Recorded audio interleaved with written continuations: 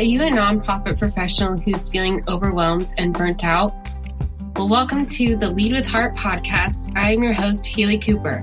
On this podcast, we will share stories of leadership, courage, and empathy that'll help you learn to take care of yourself, your staff, organization, and community. You will hear from nonprofit leaders who have been in your shoes and have learned best practices to raise more revenue and make a greater impact. Let's thrive together. Hello, everyone. Welcome back to the Lead with Heart podcast. This is your host, Haley Cooper. And today I have someone on the podcast who I'm so excited about. I've been following her on LinkedIn for a while. And I think I say this before every podcast, but I love LinkedIn and just being able to connect with people and just a wealth of information that you can find and just being able to connect, like I said, with people who are truly genuine in this leadership space. And so today I have Janet Ioli, and she shows up on LinkedIn how she is in person, which I love. So Janet Ioli has been helping people and organizations make changes and maximize their impact for over 25 years. As a former leader inside Fortune 200 companies such as Cigna, Gannett, Lockheed Martin, and Northrop Grumman, she understands firsthand the complexities and realities leaders face leading their organizations.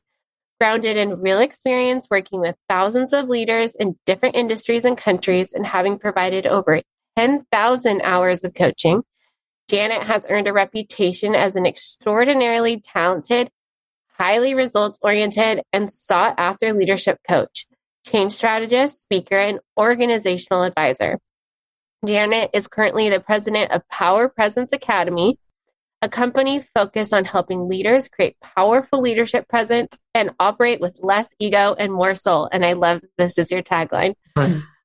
Janet's wealth of practical experience is backed by continuous and robust educational substance and focus.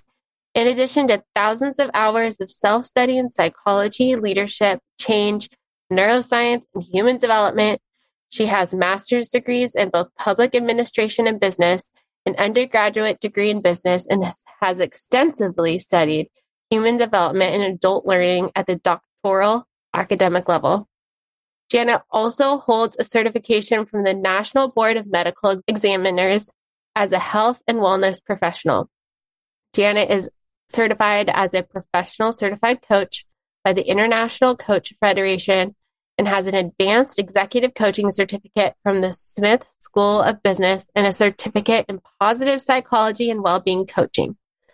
She is the author of 3 books, including 2 books for women leaders focused on self-empowerment and presence. As a recognized thought leader on leadership, self-development, and change, Janet is a contributor to Forbes and to Arianna Huffington's Thrive Global. Janet partners with major universities as an industry expert in women's leadership. She's on faculty of American University's Key Executive Leadership Program for Government Leaders and is a designer and speaker for the University of California at Irvine's Women in Leadership Certificate Program. Well, welcome, Janet. Thank you so much for being here. Wow, welcome. And thank you for that glowing bio. Thank you very much, Haley. It's a pleasure to be here. Well, I would just love to know a little bit more about what led you to do this work. What there's so many things that we could be led down. What inspired you to choose this path of helping other leaders become better leaders for their organizations? I would just love to know a little bit more about your background. Yeah, no, absolutely. Thank you for asking, because I think so many of us, we fall into this type of work. I don't think when I was growing up, there was a plan. It's like, oh, I'm going to be an executive coach. I don't think I even knew what that was or what leadership development was. I grew up in Athens, Greece.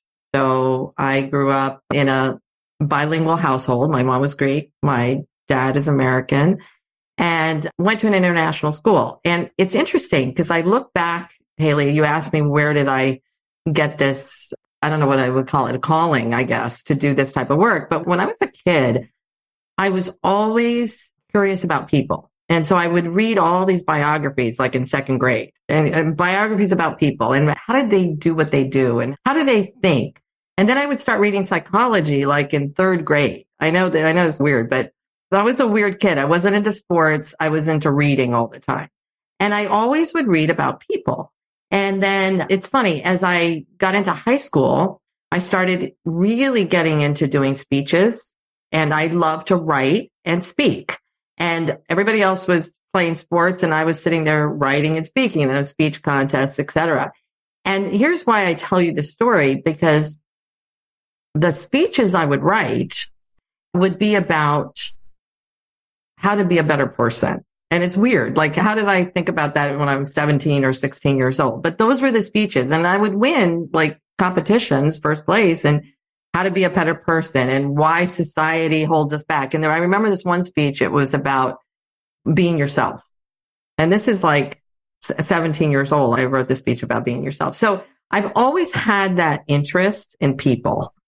And of course, I come from a practical family, and my parents and my dad would always be pushing me towards business, right? You need to do something practical. What are you going to do with people? So my degrees are in business, and I got degrees in business and all of that. But what I found when I got into the business world is I started navigating toward the people side.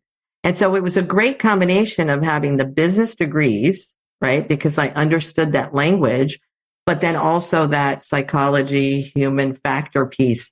And those two things combined, and I think I just fell into the leadership development, organizational development, the type of work. So it's actually a really interesting story of taking a practical piece and then also the passion, and they just combined. It's interesting. Oh, that's amazing. I love that story so much, that you had this intuition of being focused on humans since you were a little kid, and now you've cultivated it into a business.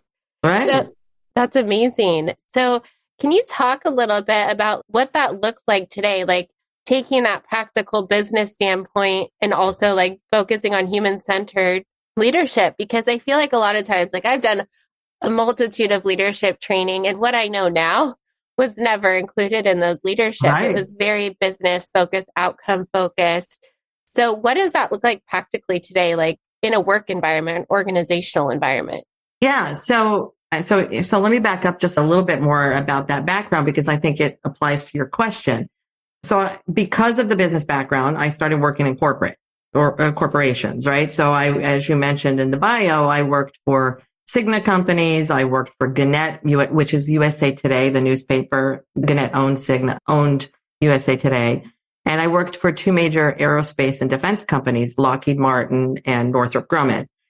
And in those roles, I was heading up leadership development type things. So I was training leaders, but I was also an executive in the company. So at the director level. And as an executive in the companies, I started to see all the things that leaders were facing inside organizations. And I was also doing leadership development. And what I was noticing is that I'm just making up a percentage here, but probably 80% of what people were dealing with was not how to do their work. It was how to deal with other people and how do they navigate. Oh my gosh, this person has this issue or that problem. There were a lot of human resources type issues that they were dealing with, or how do I communicate better? And so what I found is that in organizations, we focus a lot, like you said, on the business sides and how good we are at whatever it is we're doing, but we're sorely lacking. And being an executive myself in an organization, what I saw is that we're sorely lacking in how to deal with all the people things that come up, and also how to bring out the best in others. Because as people move to higher level leadership positions, it's not about how good you are at what you're doing. That's great. That's table stakes. That's why you're there. What it's about is how can you bring out the best in other people, and how can you help them be the best at what they're doing, because you can't do everything. And I'll say one more thing about this, Haley. In the work that I do one-on-one with executives and executive coaching, the people I work with, they're like at the top of their game. They are really good at what they do. I'm not there to teach them how to run their business, because they already know how to do that. What they always need help with, though, is scaling. They realize when you get to a point and you have 25, 50, 100, 1,000, 5,000 people working for you in your organization, you can't do it by yourself. And so I think that's where people become humbled and say, wow, this isn't about me anymore. It never really was about me, but this isn't about me anymore. It's about the other people that are working for me. I need other people. And so I think that's the biggest revelation I think people have as they move up the ladder in organizations. Yes, I love that. And thank you for giving a little bit more context. And we'll get to the scaling part, but you said something really important about helping your employees or people within your organization grow.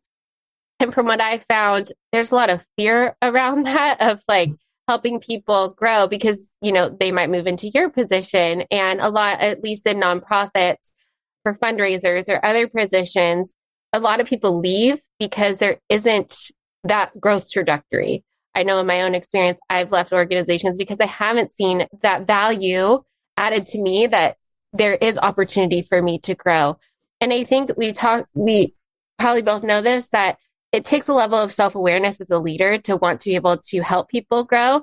And then it's also an organizational thing where there's the capacity to help people grow. So can you talk a little bit more about that in like context of like, how could we take a step back? And I mean, I've had other people on this podcast who have done this really well. And they're like, sometimes these people leave and go to another organization, but at least I know that I'm sending them off well, Right.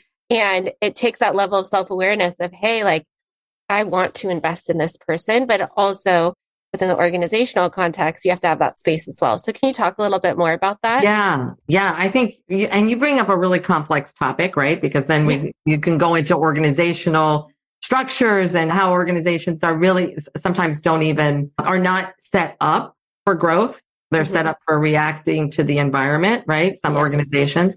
So that's a whole other can of worms. But to answer your question on, feeling threatened or not focused on other people's growth, it's more the task focus, right? One of the things that people who are in the executive coaching field do is we often go out and get feedback for people, right? So you go and get feedback from a leader's direct reports, their peers, and their boss. And what I've noticed in so many people that I've worked with, leaders over the years, the theme of the feedback that they get is that exactly what you just said, is that, hey, we want you to be more focused on our growth. We want you to be more focused on helping us develop, but you're so busy. And we understand that you're so busy, but we really want you to be focused on our growth. And the feeling threatened thing, I think that comes from a place of, if you're operating from a reactive place, and what I call reactive is we all have the need to survive, right? And often in organizations, people will operate in one of three ways. They please in order to survive, right? So as much as if I can please you, then I'll survive, right? You'll like me and I'll feel safe. They protect themselves. They guard themselves against other people. It's like, okay, if I protect my team, if I protect things, then I'll survive. And then the other one is control. So I'll just grab onto everything and I control everything and I'll survive. But they're so focused on survival that it's very difficult. When you're focused in survival mode, that's a very ego-based mode because it's all about you. It's very hard to focus on other people. So what I tell people is if you really want to be a better leader and do these sorts of things, you've got to get out of survival mode. And people will say, well, it's a risk. If I help Haley, then she may take my job. That's great. That would be fantastic if she took your job, because your role as a leader is to work yourself out of a job. I also hear people say, well, if I have Haley give a presentation, right? If I put her in front of people, then what do they need me for? And so if you're so focused on your own survival, you will never be a good leader. And actually, those, in my opinion, when you're more focused on your survival, that is when you're not, what's the word? You probably won't survive because you're not able, like you said earlier, you're not able to scale. You're not able to do all the things that you want to do as a leader. I don't know if that makes any sense to you or if I answered your question. Yes, that makes perfect sense to me. And I know that you work with executive coaches. and my whole career has been in nonprofits. So that has been a theme of survival, of reactivity, of not being able to have foresight or thinking ahead. And it comes to a head at some point where they're like, oh, in order to grow, like you said, like we need to take a pause. There is something that is wrong within the context of the situation where we can't survive anymore. We can't just keep our head above water. We have to build the plans and the strategies in place. And so my question to you is like, how does someone go from survival mode? Because there's so many things from our past and that build up to us being naturally going to that, right? Like it's not something that's going to happen overnight where we're like, oh, you told me to go be more proactive and self-aware and all of that stuff. Like there's a lot of healing and mindset shifts in between. And so how does like someone make a subtle shift towards moving out of that survival mode? Yeah. That is such a big question, right? It's not a simple question. That's a really big question because there's so much there. And I think I always say that leadership starts with self-leadership and it starts with human development, right? It's your own, because we're always worried about developing as a leader. But what you're talking about, Haley, is developing as a human, and we're human first. And so I think that's one of the things I think that feedback offers people first is to be able to look in the mirror. And people always tell me, what's the mark of someone who's a great leader? I always say this, they are able to look in the mirror first. Because if you can't look in the mirror and say, okay, I am not perfect, I am flawed, and there are so many things that I need to work on myself before I can serve others. And again, you notice I use the word serve because I believe leadership is service. Then you're really not able to be a full human. And these things intersect in your life, as you said. All of the things that you're playing out as a leader, you're also probably playing out in your life. They're not separate. Sometimes people will say to me, is this at work or is this at home? And I'll say, well, they're the same because work and home, you're the same person. So really taking a look in the mirror and saying, all right, who am I? People can't really even answer that question. What do I stand for? What's important? And what type of leader do I want to be? Rather than being defined by your reactive tendencies. So how do I want to be? So I always tell people to go into a place of creation and really define who they want to be. And then actually, practically, Haley, is make a list. Like, how do you want to be described? Because you talked about the past. There's so much in our past that we have to heal, right? But if you want to get practical about it, how do you move forward? And so moving forward is, who do I want to be? I'm not defined by that. And so writing out a list, I have people write out a list. Okay, what are the attributes? So, I want to be seen as someone who's compassionate. I want to be seen as someone who is confident. I want to be seen as someone who's strategic, who's whatever it is that list is. And then how would I need to behave if I was those things? Right? And so you're taking your strengths and we get into the comment of, well, is that authentic? Right? Is that authentic if you're writing that out? Well, I would argue, and I argue this all the time, I don't think anybody really even knows what their authentic self is because there's so many layers of what you said, of culture, of people defining us. So in order to truly be authentic, you've got to self-author who you want to be versus having it been given to you in a reactive mode. So I think that's where it starts, is really taking some time to look in the mirror, self-reflect. What are the things that I want to let go of? And who do I want to become? And defining that. And then making choices every single moment to be that person. Because I think it's all in the moment of choice. Viktor Frankl, who is, I don't know if you've read the book or if you've seen the book, Man's Search for Meaning. He was a psychiatrist and a neurologist who had been in a concentration camp in Nazi Germany. And he wrote this book about just the experience, but also how people survived in that terrible conditioned. And he said, really, there's a quote in there. It says, in between stimulus, what happens to us, and how we respond, there's a space. And in that space is where freedom lies. In other words, you have the ability to choose your response, not just what you were conditioned. And to me, that's where the work is. It's in that choice, that little place, that space.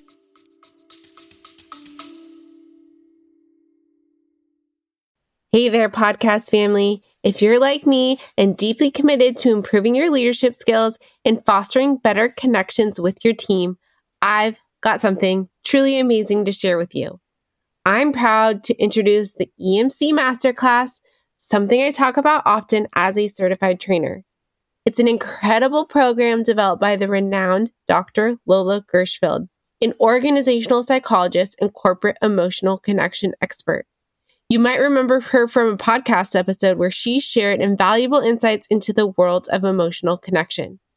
Dr. Gershfeld's EMC Leaders courses are designed for anyone working with people, whether you're a manager, supervisor, team leader, educator, coach, mentor, or a team member. This program is truly for everyone looking to enhance their communication and collaboration skills to raise more revenue for their mission. Now, let me tell you why the EMC Masterclass is a game changer. Dr. Gershfeld's groundbreaking emotional connection process has been integrated into top universities' curriculum and recognized by international organizations like ICF, HRCI, and SHRM. Humans are wired to seek emotional safety, and when we feel safe, we're more likely to take risks, share innovative ideas, and collaborate effectively. The EMC process is the catalyst for creating that emotional safety within your team.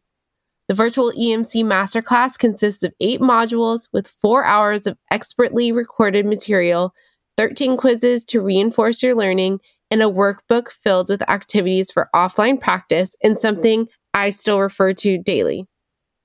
Ready to become an emotional connection master? Dr. Gershfeld is offering an exclusive detail for our podcast listeners. Use the code LEADWITHHEART to enjoy a generous 10% discount on the EMC Masterclass. Head over to emcleaders.com and enroll in the EMC Masterclass today.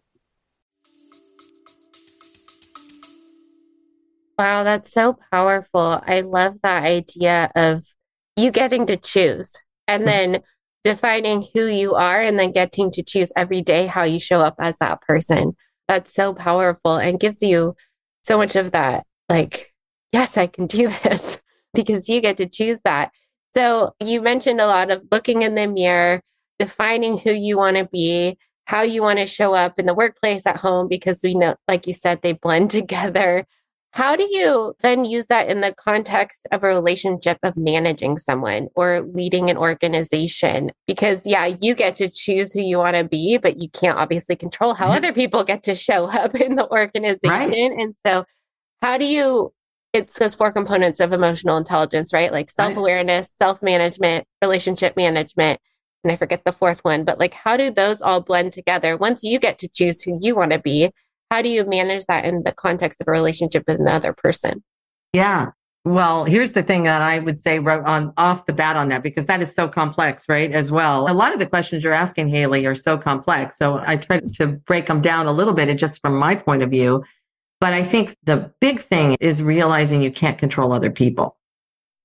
You can control your choices. You can't control other people's choices, but you can show up for other people in a compassionate, curious way. And I think one of the things that I see with a lot of leaders and their teams, or even with our own, think about our own relationships, right? Is that we're so wrapped up in what we're thinking about the other person, we're not really seeing the other person.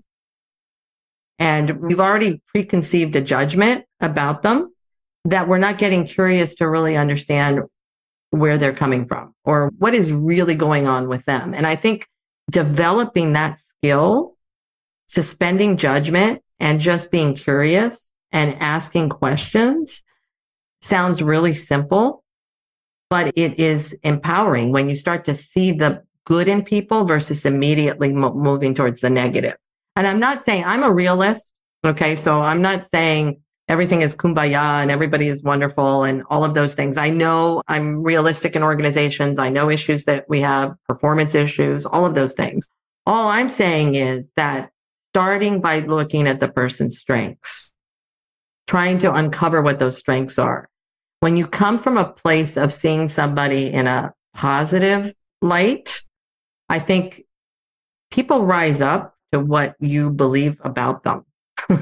I think people also see when you've written them off in organizations as well. I mean, I don't know if you've ever been written off in an organization. Maybe you haven't, but people know when you're looking at the negative or when they're on the dark list or whatever it is. So really pausing and seeing the person for their strengths and acknowledging those strengths, I think, first before anything else. Yes, I love that. And thank you so much for breaking. I know these questions can go in multiple different directions, but you've guided them so well. So recently, I did strength finders within a board dynamic. We had a coach come in, and each of our board members are able. The organization offers professional development and experiential learning opportunities. So we wanted to be able to offer this for free. I mean, our organization paid for it, but our board members didn't have to, so that we could all understand within the context. They could take it back to their organizations, but within the context of us all working together, we knew what each other's strengths were. So obviously that is one tool that you can use. Are there other tools that you use to help teams or individuals find out what their strengths are? Yeah. So I love StrengthsFinder. I think that's great. I think, I'm a fan of tools. I use tools, right? So, I mean, I use the Myers-Briggs. I've used the DISC before. There's another one called FIRO-B. That's an older tool, but it talks about your interpersonal needs. I mean, various tools. And then, of course, all the 360s. But I also think we all love those. There's something valuable from them. But I also think there's no replacement for some self-reflection on the tools, because I think what can happen with the tools is that you're looking for somebody to answer that for you versus you really sitting down and thinking, because I believe we're so multidimensional. And often you can look at those lists of strengths, and I love the Strengths Finder, by the way, but then there can be 10 other strengths that you're developing. So you're never confined to a label. I believe we're so expansive that what we really need to do is sit down and think about our own strengths, get feedback, right? Get feedback from others. What do you see as me being really good at? Where do you get feedback from? What do you want to be good at?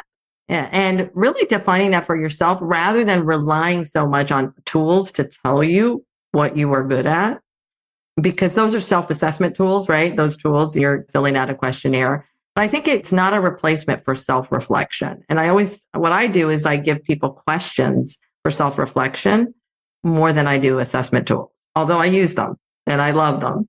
I also don't want it to replace self-reflection. Yes, I love that. I think like you said, self-reflection is so important.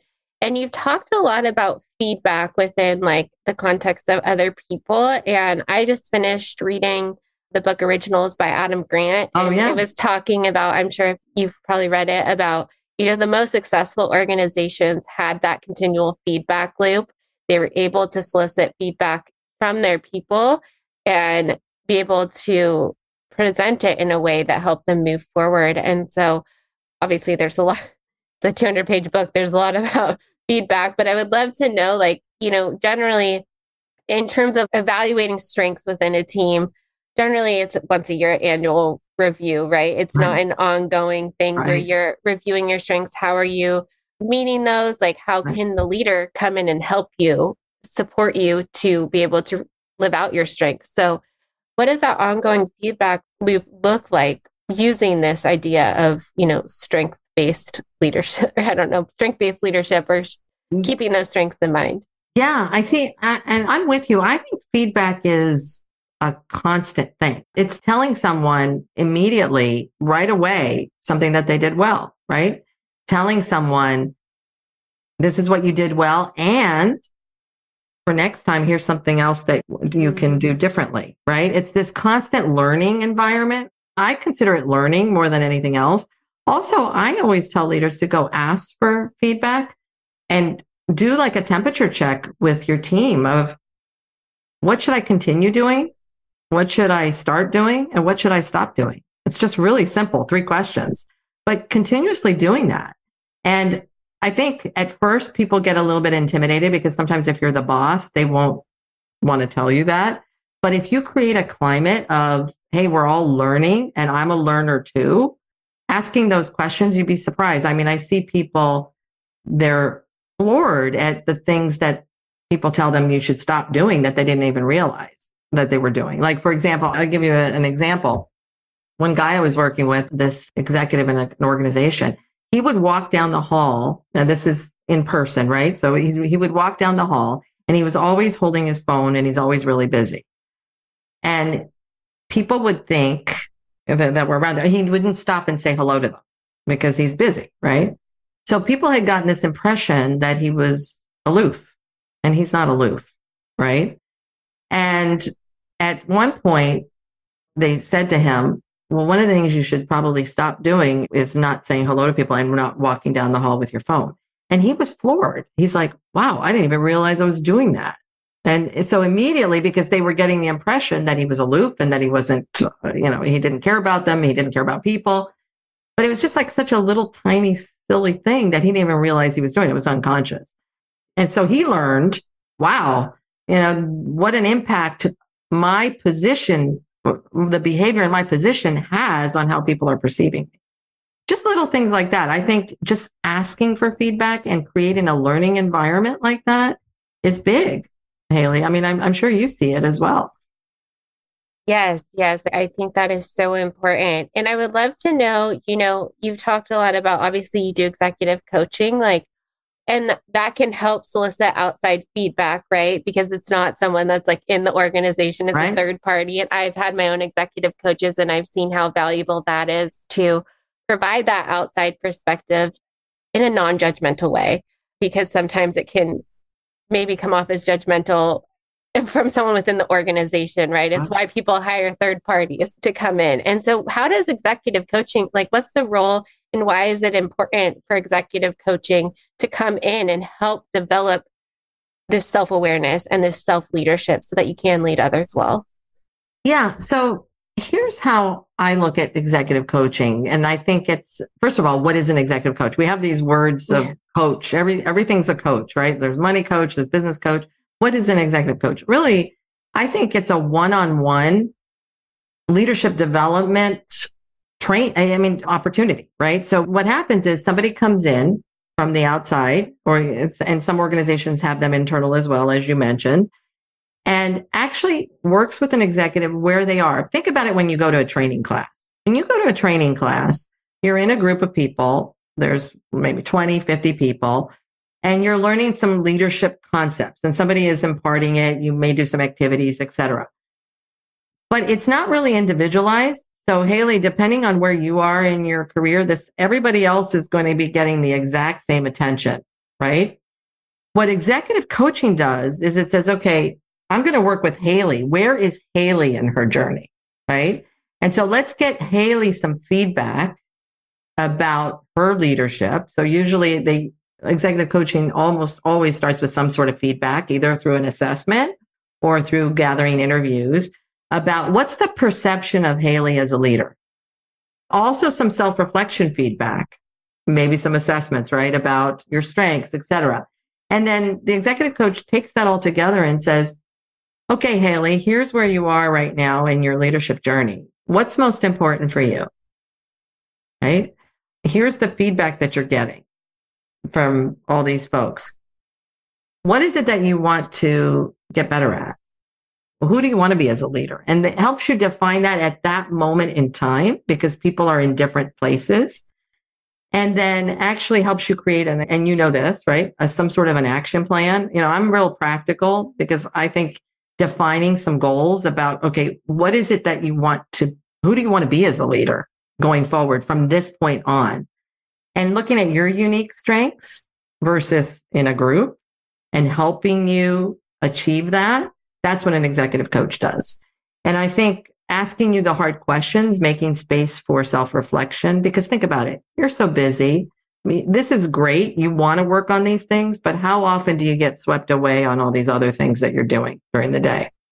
So this person is your accountability partner, your sounding board, and also the person who's highly trained to help you get to where you want to get to. And so I think that's the benefit of executive coaching. It's individualized. It's not cookie cutter, and it's customized to you. Yes, I love that. I love that. Like you said, it's customized and it really focuses on who you want to be. And I love I'm outcome driven. So I have to remind myself of the human centeredness part, but like the action plan where I know that I have tangible things that I can work on to become this person. I know that you said, and this is probably another big question, but like, let's say someone identified their strengths, did some of those self-awareness, like how do then they develop, if they're working with you, like what are some of the habits or actions that people develop to then become that person or that leader? I don't know if that question makes sense, but like for me, I've done my own self-reflection and I defined who I want to show up as. So every day I choose these different action steps or these different things so that I know I'm grounded in who I want to be and how I want to show up. Right. I know it's individual to me, but are there some practical steps of like, let's say someone did that self-awareness, they defined who they want to be, like, what's that next step? How do they work with a coach or within themselves to really choose or make those action steps to be that person? So here's the thing, Haley, and this is, I think you hit the nail on the head there. I don't think we ever get there. I don't know of a perfect human. I don't know of a perfect leader. I don't know of perfection. What I know is that it's a process and that I think we're all works in progress. I really do. And so when somebody says, okay, I did this action plan and I got there, I don't think we ever get there. We're continuously improving. And I think that's part of the journey. That's the beauty of the journey. It's because you can say, okay, I want to pause and choose my response. How many times do we say that, right? So that's the big part of coaching, right? Pause and choose. The response matches the intent. Whatever it is that you want and who you want to be, you want to pause and choose the response that matches that, right? Well, how many times do we flub that up? Mm-hmm. I know I do. And I know everybody that I work with does, right? Because we're imperfect. And so let's say you're communicating with your spouse, right? And you say, okay, I want to show up this way and I want to be this way and I want to pause and choose, and something happens and it triggers you. You blow up and you're totally different than the person you want to be, but you have another opportunity the next moment, the next hour, the next day to start all over again. So I'm not so sure it's ever finished. Mm-hmm. Right. And so I think sometimes we're looking for the steps. We're looking for, okay, I've done this. Now, how do I get here? And how do I get there? I don't think it's that linear. I really think it's a continuous waking up and doing it again and waking it up and doing it again and waking up and doing it again until a lot of these things become more habitual than the other habit was. And to me, that's the beauty of this work, is that you start to see progress. Okay. When out of my 5 times I choose this behavior, that I want to choose this behavior, 3 of them, I'm choosing it instead of the old behavior. To me, that's progress. And it's just a continual thing. So I don't know if that's the answer you were looking for, but that's really, to me, that's the answer. I don't think it's a linear thing. I really think it depends on you and it depends on where you are in that journey. So if you've worked on something, I don't think you've completely mastered it. I think it doesn't end. So that's what I would say on that. Yes, that is the answer I was looking for. That was perfect, because now you know how my brain works. I want to see tangible results, right? But I think, like you said, it's so important that you recognize, 3 out of the 5 times you showed up how you wanted to be. And that's progress. That is working towards something. It's not always like a tangible thing that you can see. It's I'm perceiving it as like those internal shifts of right. how you're showing up. Exactly. And I think the big thing about that, I mean, even with building what I consider it as building muscles. Mm-hmm. So when you build muscle, right? Think about when you're working out. If you stop doing it, it atrophies. Mm-hmm. So you always have to work out. It's just in order to keep those muscles built. You've got to work at it. Same thing with eating right? I mean, because I think these things are all so related. Your health is dependent on your choices, but those aren't choices. Like you go on a diet. Okay. And now I got to my weight. I'm done. No, that's not how it works. It's a series of choices that continuously happen day after day that give you a level of fitness. Well, it's the same thing in building the muscle of leadership and also of human effectiveness, right? It's the same thing. It's using those muscles and you never get there. Mm-hmm. Bodybuilders, they stop doing the weights, it goes away, right? Same thing. Yeah. Yes, I love that idea. And thank you so much for that comparison. It helps put it into perspective.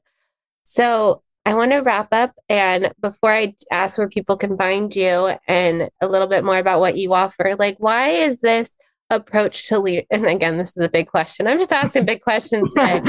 Like, why we've had a rather tumultuous last 3 years, approach to leadership has changed. Like, why is it important that people stop, pause, and self-reflect to be able to navigate their organizations? Like, why is it so important today? Wow. That is a big question. That is a big question. Well, I always go back to this one piece that you look at the world today and you look at the things that are happening. And this has nothing, I mean, I think it does have to do with leadership, but it has nothing to do with the topic that you're talking about today. I think it is a broader topic of humanity. Yeah. And look at the way we're treating each other. And look at what's happening, the reactiveness that you have. You have people, getting out of their car and screaming at each other. You have just so much reactivity and so much negativity in the world today. And I don't know what that's a product of, right? So that's a whole other podcast and a whole other conversation that we could talk about. But I think there's a piece of we're losing something. I don't know if we're losing our character or what it is we're losing, but we're losing something about that common thread of humanity, that realizing that we're all connected. And I think that's why going back to Viktor Frankl, when he was talking about being in a concentration camp, and he said, the people that survived in these horrific things were realizing that where their freedom lied was in their response. And I think that's what we've lost sight of is that we have that power to choose the response. And I don't think we're deliberate enough about that anymore. It's just emotional reaction. And is that really who we want to be? Is that the person we want to be? Because the emotional reaction is coming from our nervous system. It's not coming from our higher self. And how do we get back in touch with that higher self? I think it's in that pause. It's what Viktor Frankl said. It's in that space. In that space, we don't have to be reactive. We can be whatever we want to be, but it's that pausing and choosing that will take us to the place we want to be. I don't think we want to be in that space of reactivity. I don't know. Maybe I'm too optimistic person, but I don't think we want to be the people going out there and screaming at other people and being that reactive person. I don't know, Haley. That's what I think. I would fully agree with you that most people don't go starting their day thinking they're going to go yell at someone. It's just love that perspective. So where can people find you and how can they work with you? Yeah. So my website is janetioli.com. So you can find me there. I'm very active on LinkedIn, as you said. So you can go look me up on LinkedIn and connect with me and just reach out to me via the website. They can find me on the website. There's a contact page there and please feel free to reach out. Amazing. Well, thank you so much, Janet, for being here today. I have learned so much from you, and now I'm going to go do my own little self-reflection, especially on some of the questions that I asked. But thank you so much for imparting your wisdom. And we will link all of those things in the show notes so people can connect with you and continue to learn from you. Thank you so much, Haley. It's been such a pleasure. You're just a great interviewer, and I just loved chatting with you. Thank you so much. If you have valued these stories or learned something from what you've heard, please share this podcast episode or follow me on LinkedIn. Thank you so much for your support, and together we can build a better community and world.